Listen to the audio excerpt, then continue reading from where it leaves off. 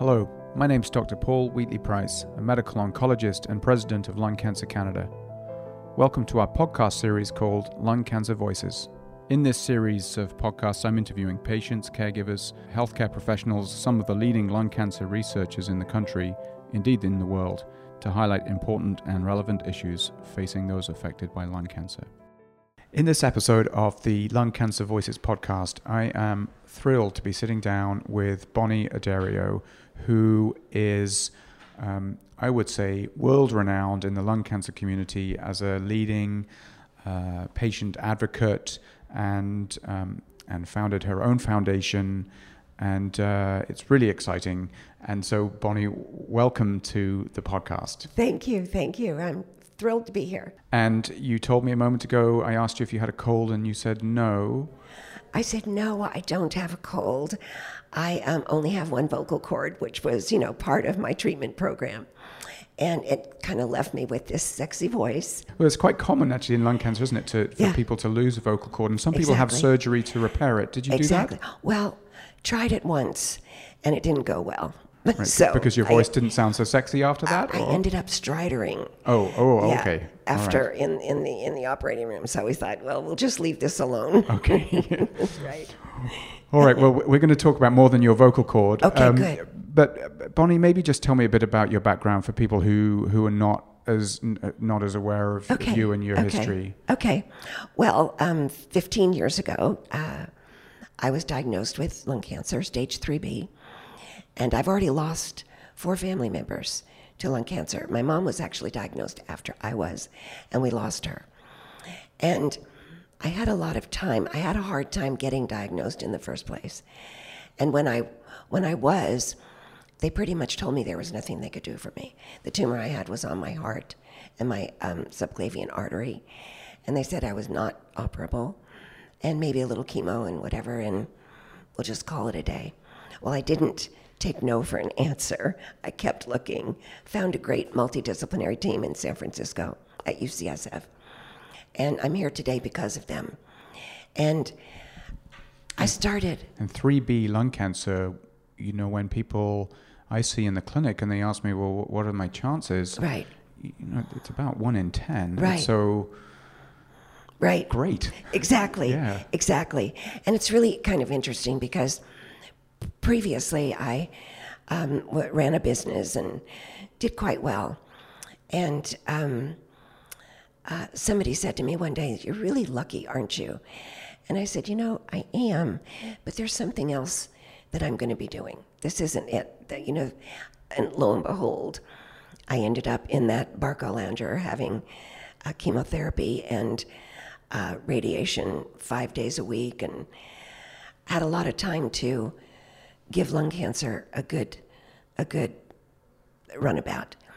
And I decided right then and there in the Barcalounger, if I made it through the knothole, I was going to do something about this, because a patient shouldn't have to work that hard to get a diagnosis and to get the right treatment at the right time.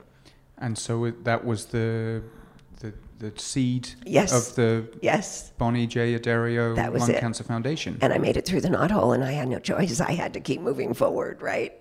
And so you founded the foundation shortly after that? I did. I founded it right after, as soon as I was, it was probably about a year. It took about a year to get through this whole process and get to a point where I was healthy enough to actually do something. And, little unbeknownst to me, I thought what I was going to do is have some fundraisers, raise some money, and give it to the hospital that my multidisciplinary team was in. And in very short order, I realized that we had a much bigger issue to solve than just funding, one hospital. So the foundation then became really quite well known, but it's changed in the last 12 months. What's been happening recently? Well, a friend of mine, Lori Fenton, we've been friends for a long time. She was heading up the Lung Cancer Alliance in Washington, D.C. We've been friends for a long time. We've talked about merging many times, but it never seemed to be the right time. We're very different. They were very interested in policy and government, which totally needs to happen, and screening, early detection.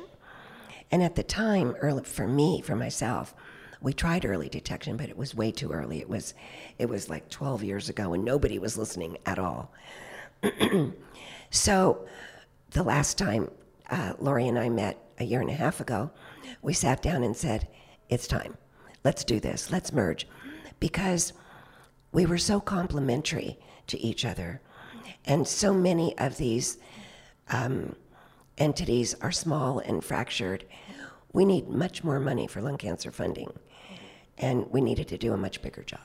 So the Lung Cancer Alliance and the Bonnie J. Addario Lung Cancer Foundation have merged, and Yes. you have a new name? We have a new name, and it's called Go2. And the O and the 2 represents oxygen. Right. So Yes. you are the go-to foundation for lung cancer. cancer. And so now, of course, you cover coast to coast. Correct. In the U.S. and Correct. have influence beyond your borders as well. Absolutely, absolutely. And I think some of the reason we're so known globally is a project that we started, I guess about 10 years ago. It's called The Living Room. Right. And which a lot of people know about, but Yes, I exactly. would love to hear more about that. Well, there was another unmet need. Everything we've done from beginning to today and beyond is about to fill gaps and correct unmet needs. And there were no support groups for lung cancer, practically none. There's still not many support groups for lung cancer. So we decided that was another unmet need. So we started one. And it was so popular, people were standing out in the street to get in. And we asked ourselves, how can we replicate this in more places? Well, we decided the only way we could do that would be to live stream it. So we called in the local TV station. They come once a month. They set up all their cameras. And we're now live streaming through YouTube. And we do FaceTime Live at the same time. And we've reached 143 countries. And patients can dial in from anywhere they want. They can participate. There's a chat line during the living room. We have a key opinion leader on any subject involved in lung cancer. And they can ask questions.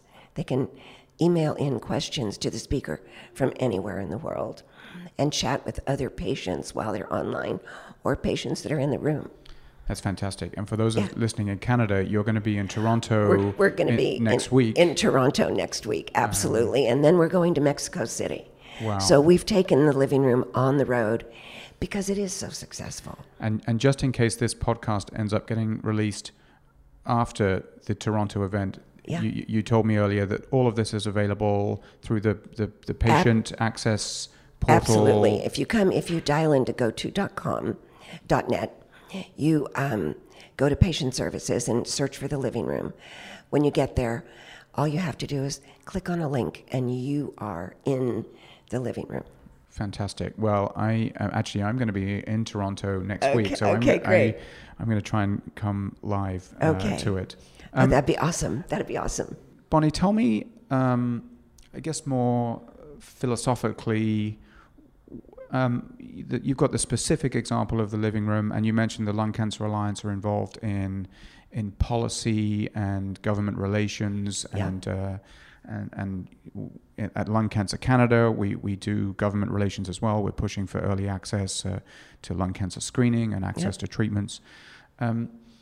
Is that the broad range, do you think, of what the foundations like yours should be doing, or are there other things that are bigger priorities? I think it depends on what the priorities for your country and your area are.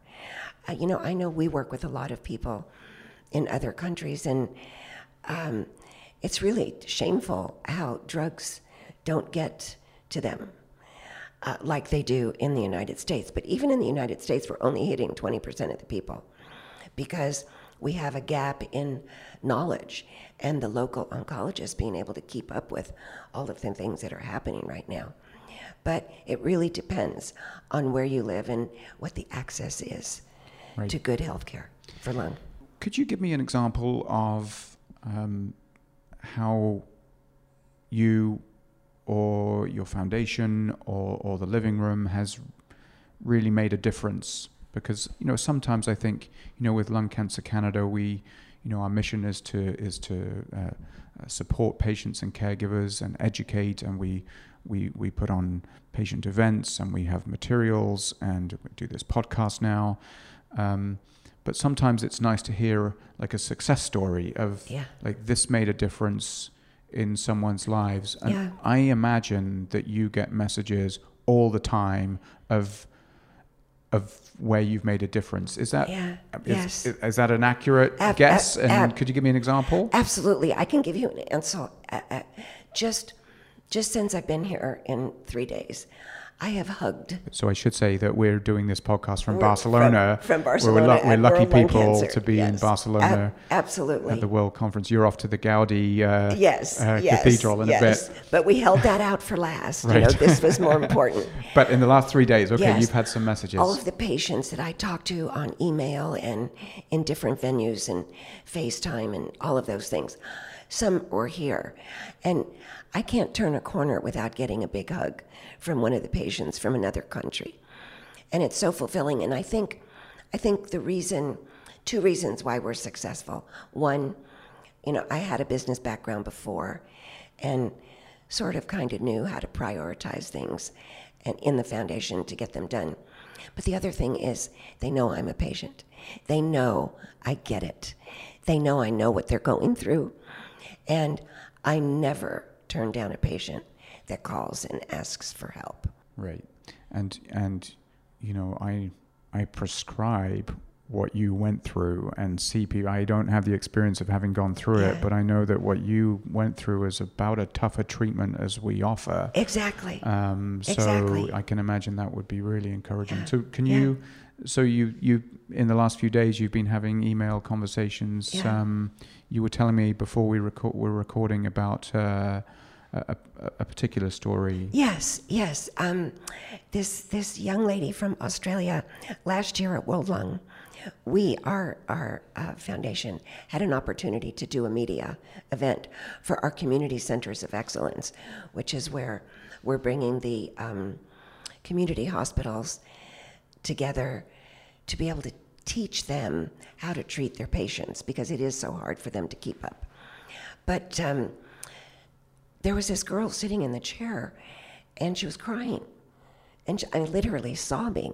And I made a mental note to myself, if she was still there when the media event was over, I would go over and chat with her. So I went over and I said, "Are you okay?" And she just wrapped her arms around me, and I wrapped my arms around her, and she couldn't even tell me her story. But she was just so happy to meet me, because when she was diagnosed, one of the first things she found on the internet was our living room. She watched one, and she said, "Bonnie, I went from hopeless to hopeful."